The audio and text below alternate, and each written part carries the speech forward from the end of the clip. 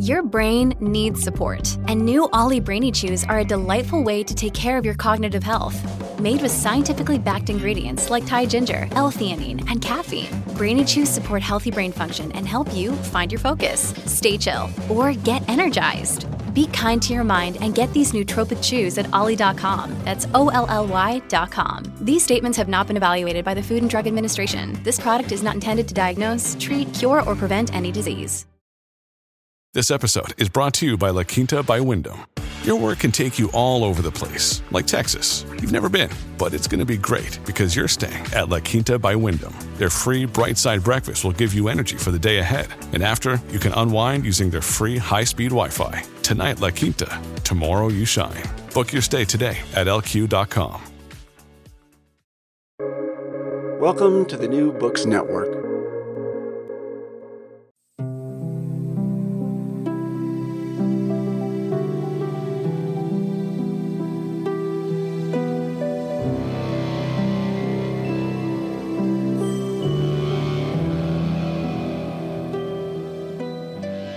For many years, I taught high school world religions classes using the book God Is Not One by Dr. Stephen Prothero as a core text. My students loved the clear writing, the sports analogies, the cultural references, and the conversations that occurred the day of our full class discussions on chapters. The book was crucial to my development in teaching about religion, and I went on to read all of Dr. Prothero's books afterwards as well. Due to my decade of being a fan of his work, it is a delight to welcome Dr. Stephen Prothero on the podcast to discuss his brand new book, God the Bestseller, a book about Eugene Exman, a book publisher and editor at Harper Religious Books Department who transformed American religion one book at a time between the 1920s and the 1960s. You can find Stephen Prothero online at stephenprothero.com and on Twitter at @sprothero. You can find me on Twitter at classical_ideas. It is an honor to welcome Dr. Stephen Prothero to the podcast. Thank you so much for listening. Dr. Stephen Prothero, thank you so much for joining me today. Great to be here. Thanks for having me.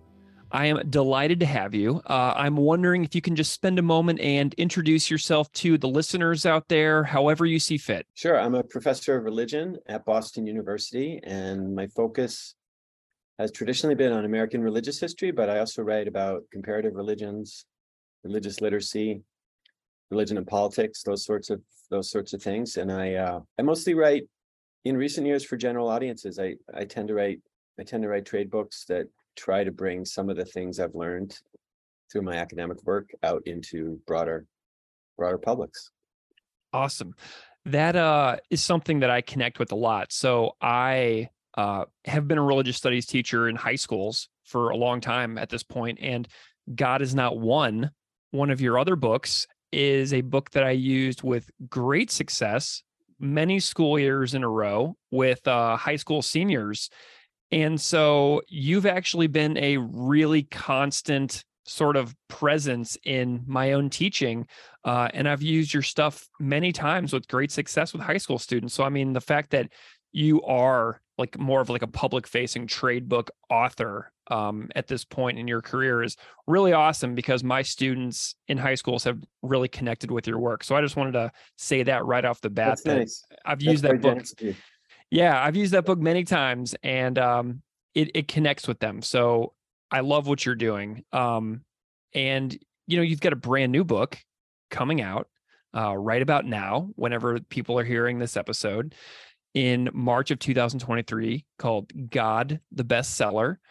And it chronicles the amazing life of somebody I had never heard of, Eugene Exman, who I love it on the blurb of the book. He is described as a now forgotten, massively influential book editor who shaped the future of American religion.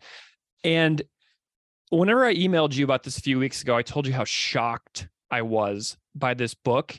And you said that you were also shocked. And I'm wondering if you can just tell me a little bit about who Exman himself is, just kind of the highlights, and then we'll get into your shocking journey through discovering this man's life's work. Yeah, well, so Exman was a farm boy from rural Ohio. He's a Baptist fundamentalist.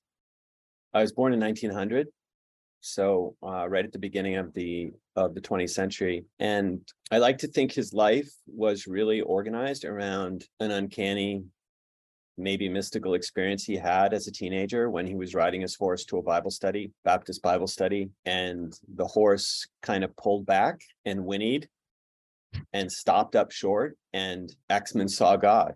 At least that's how he tells the story many times, maybe a dozen different times in his archive. And I think the rest of his life, he was trying to understand what happened to him that evening by gathering people around him who became his friends, who became his authors, and trying to recreate it, trying to get back to that moment and have it happen again. And through that journey, that drive to understand that moment, he became first a editor at the University of Chicago after having gone to University of Chicago Divinity School. And then he became the book editor in the religion space at Harper in 1929. And he had that job from 1929 to 1965. And during that period, he published hundreds of bestsellers, many of which people in religious studies will have heard of. The most widely read book in religious studies, Huston Smith's The Religions of Man, aka The World's Religions, sold 3.5 million copies or more, still selling copies. And so he published those books, but he also curated all these people around him who, like him, typically had some kind of mystical experience, like him, rejected the idea that mysticism was about worldly withdrawal and thought that it was actually needed to point you in the direction of social reform, social activism, and for almost all of them, pacifism. And he published amazing people. He went to Montgomery, Alabama during the Montgomery bus boycott and convinced Martin Luther King to write his first book, and King wrote his first 3 books with Exman. He had a hand in the writing of the big book of AA. Bill Wilson, who became his friend, the co-founder of AA, showed him 2 or 3 early chapters of the book. Bill Wilson wanted to sell it to Harper, and Exman was willing to pay him, but Exman told him, "Don't give it to me. You're starting a movement. Like, keep it for yourself." Yeah. He published Dorothy Day's Long Loneliness. He published a lot of Buddhists and Hindus. He was very early on in publishing Hindus in the United States. He had a hand in Aldous Huxley's The Perennial Philosophy. He, through that book, through Huston Smith's books, through many other books, he popularized this idea that all religions are one, that all religions are different paths up the same mountain. Precisely the idea that I criticize, and that God is not one, which was one thing that really drew me to him. Wow, is this the guy who really made that idea happen, popularized it in 20th century America? And then, weirdly enough, he also published a lot of important books and scholarly books, which he saw as lost leaders, but he wanted to publish them, including Mircea Eliade. Many books by Eliade, who was really the most influential 60s, 70s, scholar of religion. And then this is going on and on because it's amazing. It's a kind of a crazy story, but then he also has a personal life where he co-founds a commune in Southern California that lasts about 10 years that's dedicated to experimenting with various practices inspired by mostly Asian religions to see if those could bring on mystical experiences. He does that with Aldous Huxley, the Brave New World novelist and author of Perennial Philosophy. He does it with a guy named Gerald Heard, who was Huxley's best friend, very well known in Britain, but not really known in the US, and with Christopher Isherwood, who is a wonderful writer and diarist, who writes about a memoir about his life with a Hindu Swami in Southern California. So he does that. He takes LSD for spiritual reasons, 5 years before LSD is popularized and becomes publicized in the United States. He does it in the late 50s, and he goes to India to take a guru a few years before the Beatles go to India to find their guru. So, and I didn't know anything about him when I first stumbled across this story. I knew nothing about him. There were 2 scholars, Matt Hedstrom at UVA and also Lee Schmidt at Washington University who had written either a chapter or a few paragraphs about Exman, but he really wasn't known to me.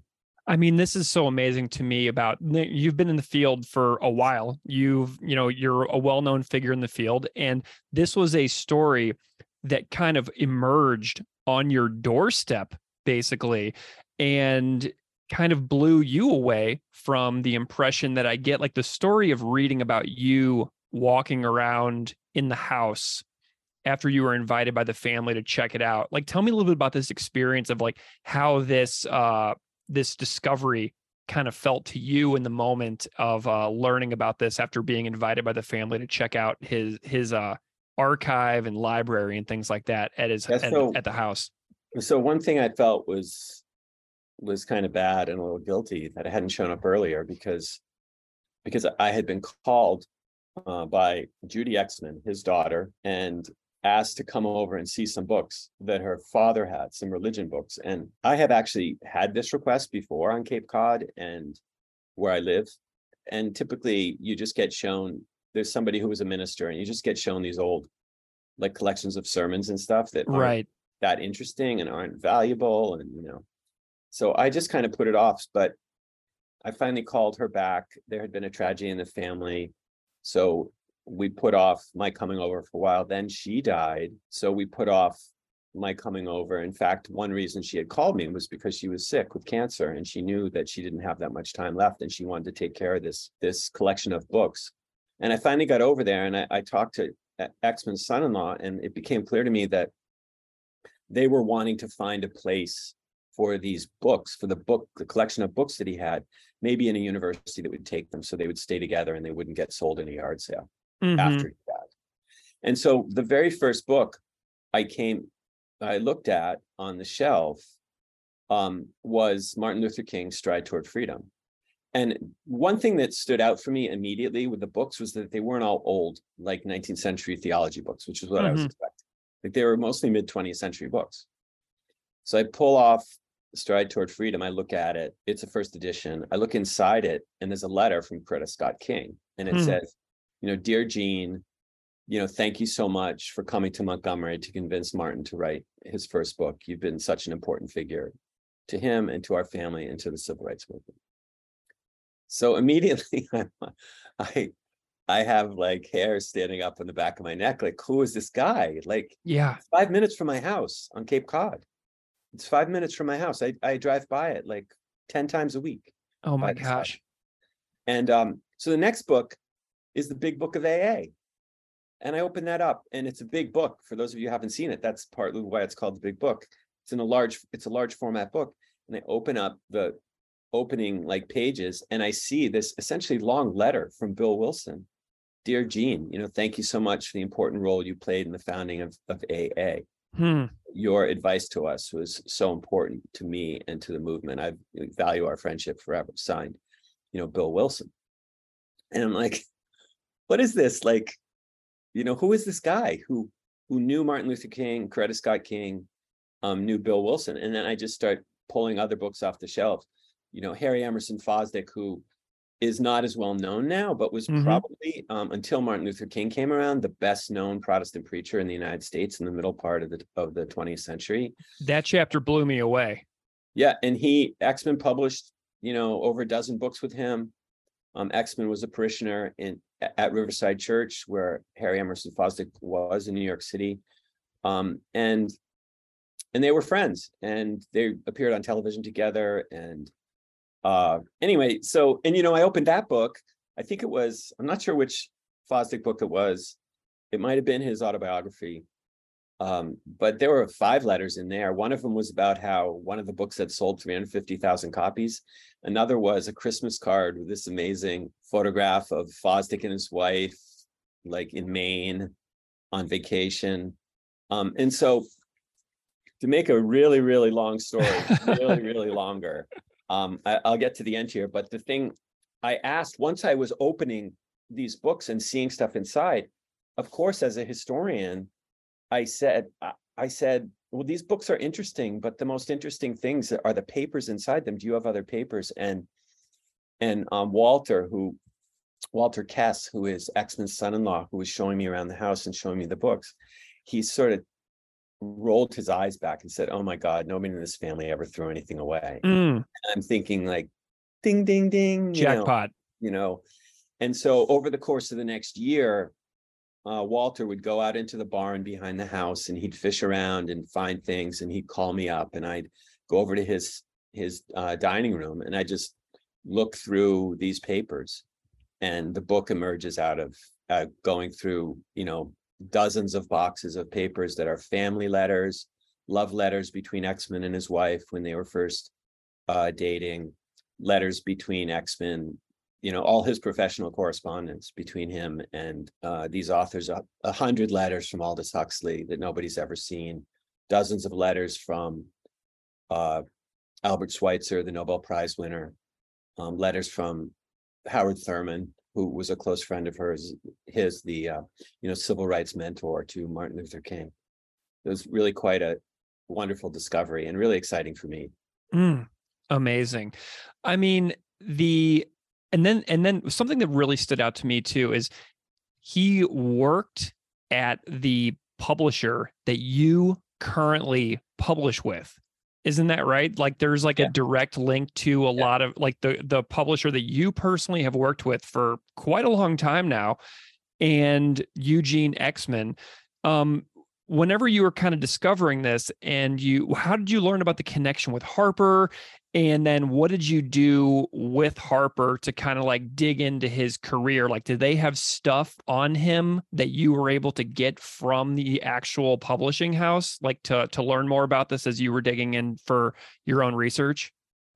Yeah. So after I went to the house, I went home and to Google him, like, who is this guy? I'd never heard of him. And I looked around to see if I could find his papers. And I found that he had deposited papers at Columbia, 32 boxes of books, because he had actually written a 2-volume history of Harper, like an in-house history of Harper Publishing, which went back to the early 19th century. But there weren't any boxes there that looked like the things that were his day-to-day work at Harper.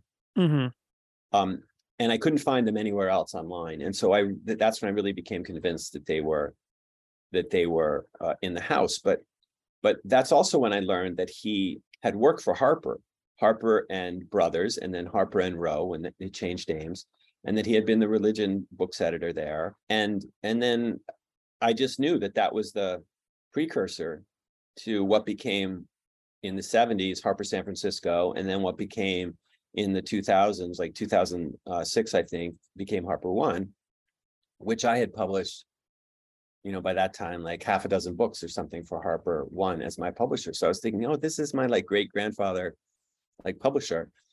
And part of my pitch when I was trying to interest Harper One in the book was like, this is the genealogy of your business. Like this is the genealogy of certain ideas and commitments in American religious history, but it's also the genealogy of your particular publishing company. And that was something that Mark Tauber, who was the publisher of Harper One when I pitched this book to them, was really attracted to.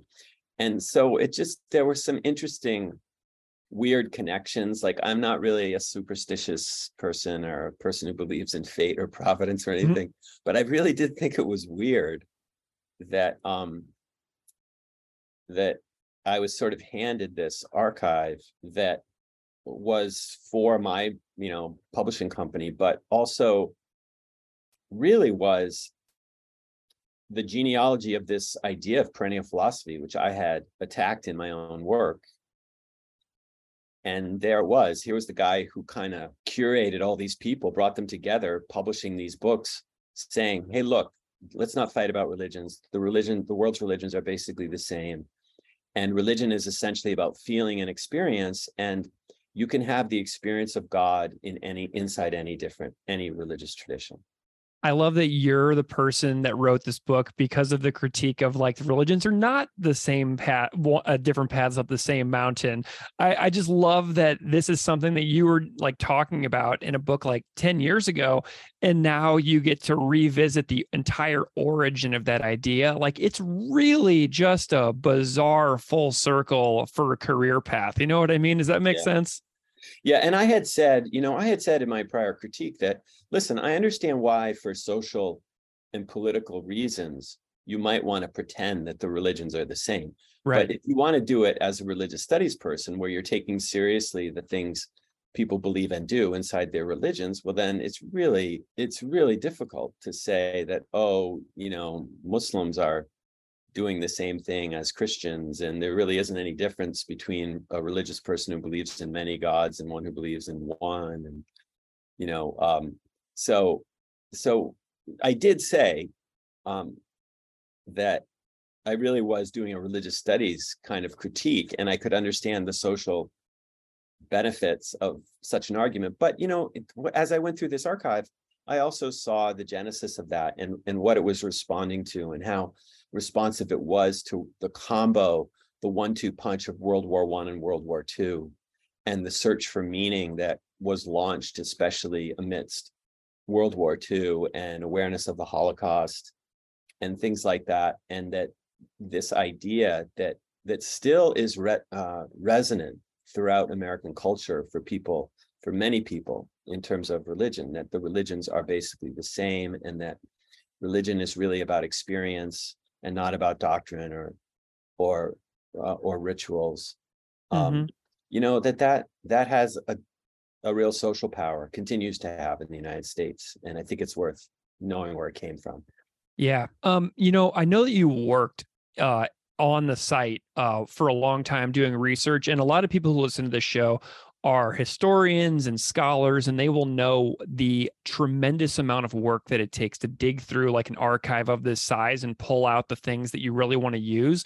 But a lot of listeners of this show won't have any idea what it took for you to go through this material. I'm wondering what you can talk about, what that process was like of finding the stuff that you wanted to use and then pulling the story together. Like, what is that journey like for you as the researcher? Yeah. It's hard because there's so many parts of the story that get left on the cutting room floor, like so many figures. I mean, I decided early on, I got some advice from Paul Elie, who now teaches at Georgetown, but was the editor for one of my book called American Jesus when he was working at Ferris, Strauss and Giroux, and he and I are friends. And I talked to him early on with this, and he had thought it might make sense to sort of do Axman with an author and with a book for each chapter.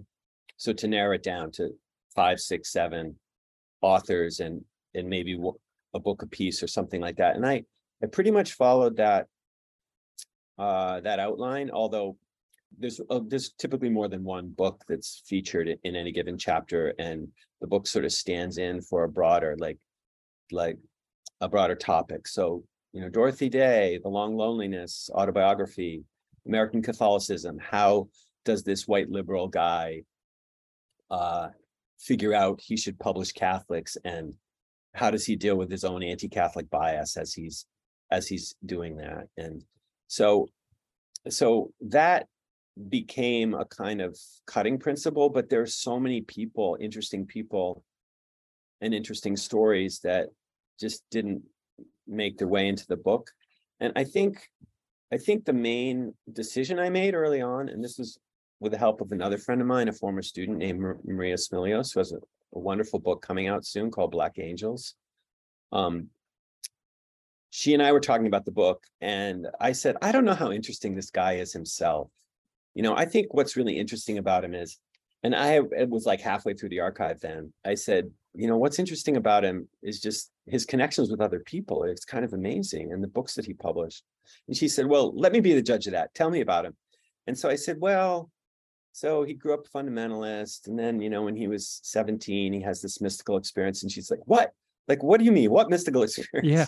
Then I start to tell her, and she says, that's fascinating. Like, what did he do after that? And I said, well, I guess he kind of spent the whole rest of his life trying to figure it out. And she said, I love it. That's great. And then she said, well, did he get what he wanted? And then I told her I don't necessarily have to tell everybody now about, what happens at the end. But anyway, that really provided for me the organizing principle that this is a biography. Like, this is a story about a person who really wants something and struggles through his whole life to get it, and involves a lot of other people in that process. So that also helped me decide what wouldn't be there. Mm-hmm. But there were, he published evangelical books that did really, really well in the 60s that he didn't really want to publish, but he sort of kept getting forced by other people in his department to publish. And then the more they sold, the more he had to publish them. And so that was interesting. I didn't write about that in the book. All the books he published in religious studies, I really didn't write about them. I hope maybe someday I'll do an article on that, because it's really interesting. And he published them as kind of lost leaders that were paid for by the best-selling books that he published. So those were gone.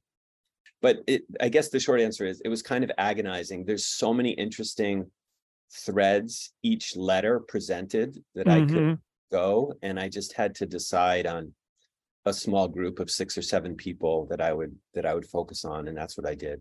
Who I do want to know about is the legacy and life of Marguerite Bro, another figure, kind of like an X-Men almost, like a forgotten figure, somebody I had never heard of, but who seems extremely important. And I'm wondering if you can just say what you feel that everyone interested in religion in the field of religion should know about Marguerite Bro, her life, her work, relationship with X-Men, anything that you feel is really important for people to know. Yeah. So first of all, there's more letters between X-Men and Bro than anyone in the archive. There may be 1,000 letters. Wow. The two of them. I didn't count them, but it's probably close to that. They met pretty early on in X-Men's career. She had been a missionary to China. She was Disciples of Christ, so mainline Protestant. And she and her husband wanted to continue that, but they had to come home to do fundraising. Then there became problems in China. They ended up having to stay. And her husband mostly worked in education. He sort of flitted around to different jobs, but she cultivated basically a kind of a gig economy career so many years before we really had a gig economy. She was a freelance editor. She was a freelance writer. She wrote all kinds of books. She wrote kids' books. She wrote young adult books. She wrote a novel that's still in print. She wrote social science kinds of books. She wrote a book about Indonesia, and she wrote a lot of books about religion, books about the Bible, things like that. But as she gets connected with X-Men, and they connect through this medium who is becoming very popular in the 1940s, and she is writing a story about him for, I think, Christianity Today. I think she's doing an evangelical magazine, like she's doing a book review. It might not be Christianity Today. I'm forgetting where it was, but she's doing a book review. And she writes X-Men, and she says, there might be a book here for you, essentially about mediumship, about spiritualism, and like whether you can channel the spirits of the dead. And so they become friendly through that. And she ends up working for him. She ends up working as a freelance editor, a freelance book fixer, a book proposal reviewer, a book manuscript reviewer, and a ghostwriter. And for me, I felt she was a great introduction to all these women in publishing in the middle of the 20th century, where American publishing was really a lot like Mad Men, advertising. Yeah. It was just a bunch of like white guys with suits who were having expensive lunches, and then they would publish these books. But who's doing the work? So much of the work being done in the religious books department with X-Men was by women like her, like Marguerite Bro. But she also plays a really important role in his own life, pushing him toward a broader range of books, like toward what the UC Santa Barbara historian of religion, Catherine Albanese, refers to as metaphysical religion, like toward the parapsychological, toward mediumship, toward reincarnation, these kinds of things that she is very interested in and believes in. And so does Exman, by the way. But Exman's always, he's also a bottom line guy. Like, he's got to make money for the company. And he also doesn't want to seem that weird, like, to his friends. So he can kind of go a little bit there, but he can't ever go as far as Marguerite, wants to push him. And as I understand their story, it really is a love story. I mean, they love each other. Mm-hmm. It's unclear exactly what happens physically or doesn't happen physically between them. And I try to investigate that as best as I can, both through interviews with Exman's son, Wally, and also through the letters that I have. But, they had a period where they really wanted to leave New York and go out west and start their own publishing company. And Exman is just kind of anguished about this for a variety of reasons. And he can never really decide to do it. But she was a really good writer. Her letters are beautiful. And when I gave my first paper about this project to some colleagues of mine at Boston University, they said, you need to write a book about Marguerite Braud. She's fascinating, and she really, really is. And she took a much larger role in the book than she did originally because of prompting of people in my department. I love that. Well, I was I read that chapter without interruption on an airplane from New Orleans to North Carolina, back to Buffalo, a couple weeks ago during my midwinter getaway from the cold. And my attention was wrapped on that chapter. So when the book comes into people's attention in the coming days, I really hope that people will pay really close attention to that story, because I loved that chapter so much. And one thing, just to jump back in, one thing that really got me was she was working on a book on an experiential introduction to the world's religions, because she had traveled all over the world. It's like the Smith book. Yeah. It was basically, she outlined and pitched and sold Huston Smith's book to Harper before Huston Smith published the Religions of Man, the world's religions. And she could never get it done because she was just too busy. Like, she had too much work from Exman. She had kids. She had a husband. Her husband was often a college president, and she was playing the sort of, she called it the first lady at the college, where she had to do all this unpaid labor to, put on events and host people. And she has these really funny letters about, these uninteresting people who would, walk into her kitchen she had to talk with, that she really wanted to be talking with philosophers and stuff.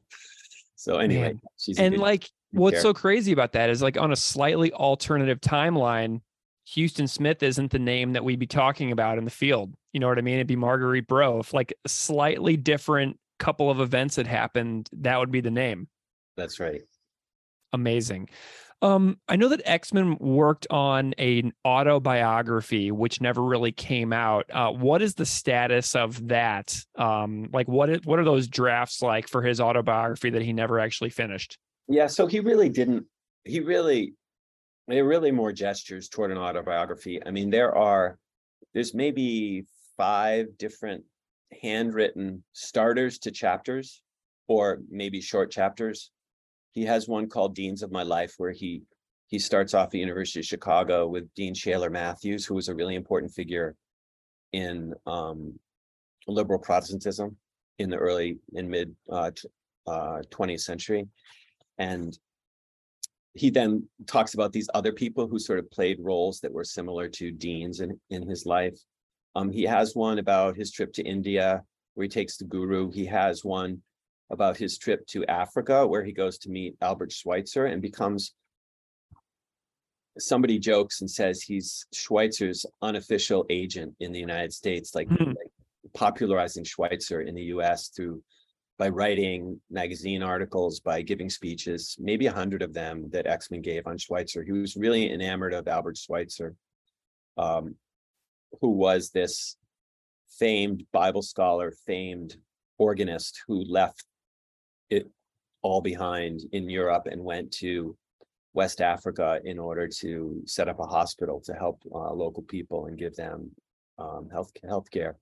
Yeah, so the unfinished autobiography really is more these gestures toward an autobiography with various chapters on Schweitzer, on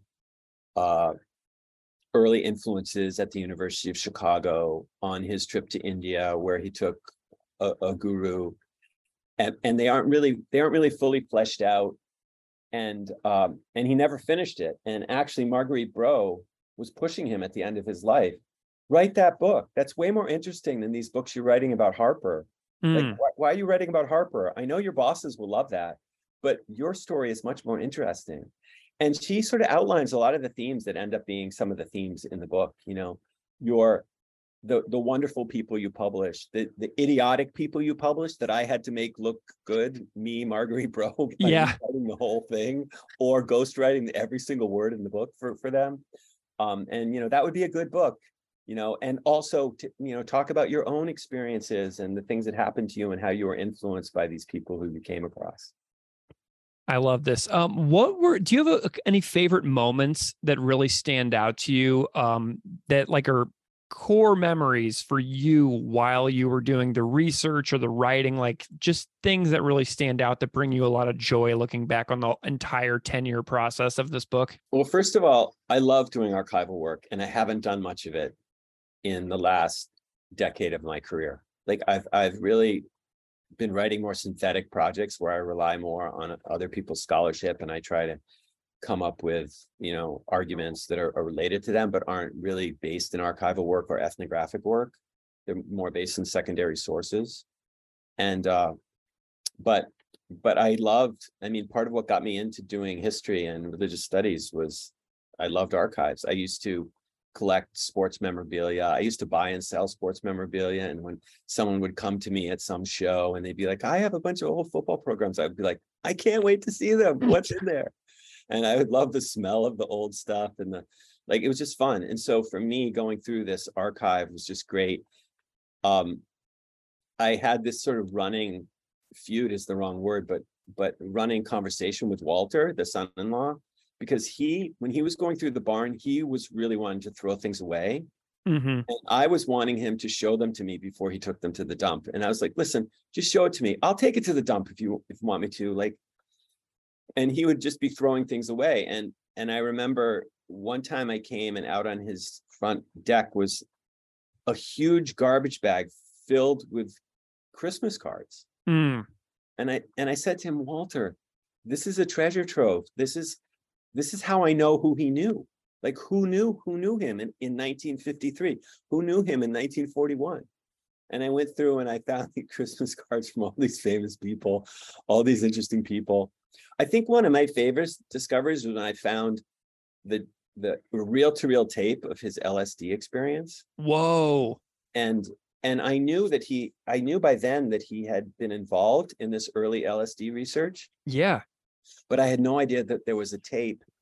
And so we found that tape. And then later, one of the last things that we found was the second tape, because he had two experiences. And I went back to Walter. This was just a couple months before I submitted the book. And I said, I think there's a second tape, and I don't have it. And I think it might be in the barn. And he said, well, let me go look and I'll just see, because I know there's some reel-to-reel tapes out there. And he went out and he called me up and he handed me one. And he's like, is this it? And it was the second tape of a second LSD experience of his. So that stuff would happen a lot. I also really enjoyed interviewing Exman's son, Wally, who had this real kind of troubled relationship with his dad that was never really resolved, but he was a font of information, and he was funny, and he spent many hours talking with me. Wonderful. Where is all of this archive now? What has become of all these materials, in the last couple of years? Well, for a long time, it was in my house, and I was very uncomfortable with that. I was worried about, you can insure things, but I didn't love having, I loved having it in my house because I could just be writing and I could think, oh, where's that 1953 letter that he wrote to Huxley, or Huxley wrote to him? And and go look in the 1953 file or the Huxley file or whatever and go find it. So that was great. But it's at Middlebury College. Lori Patton, who is the president of Middlebury College, is also a religious studies scholar. I've known her since I used to teach back in the 90s at Georgia State University in Atlanta, and she was at Emory. And I told her about this archive. Exman got an honorary degree at Middlebury in the 50s. So he has a connection there. And his granddaughter, Catherine Kess Christensen, went there, graduated from Middlebury. So there's a family connection. And President Patton was really interested in bringing the archive to I believe it's a new religion and literature center that they're going to be establishing there.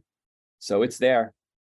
And his books are there too. They took his books and they took his papers. And so, yeah, hopefully fairly soon, they'll be available to scholars and others to look through. Wonderful. Well, like I said at the beginning of this conversation, I was completely shocked because when this book arrived in the mail and I figured out what it was about, I was like, oh man, okay, this will be fine. But like the way that you tell the story and the way that your own like mind-blowing experience of realizing what you had, and then the way that you're able to portray the life of this person that has been basically completely forgotten by the field, I was stunned. And I think this book is wonderful. I blew through it and I completely was surprised that I did. So your book completely shocked me in the most pleasant of ways. And I really hope that people out there who get a chance to check it out will, because I know that they'll love it as well. And I'm wondering if you can just, give us a little send off here about like where people can find you, if they want to follow along with your work, or where they can, find more information. Yeah, so I'm on Twitter a little bit, Sprothero, Sprothero, on Twitter. I'm also on Facebook, and the book should be available middle of March at your local bookstore, which is a great place to get it if you want. And yeah.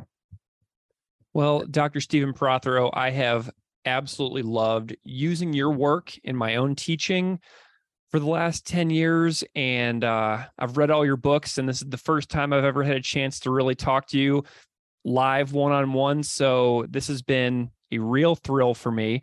It means a whole lot. And I'm just glad that you were willing to take the time to chat with me about this brand new book, because out of all the books I've read by you, this is the one that feels the most we had to talk about, because I don't know, just something about this book. I had so many questions about the process, the research behind it. So I'm glad that out of all the books you've written, that this is the one that we were able to get together and talk about. It means a whole lot that you were here today. I enjoyed it. Thanks for your time.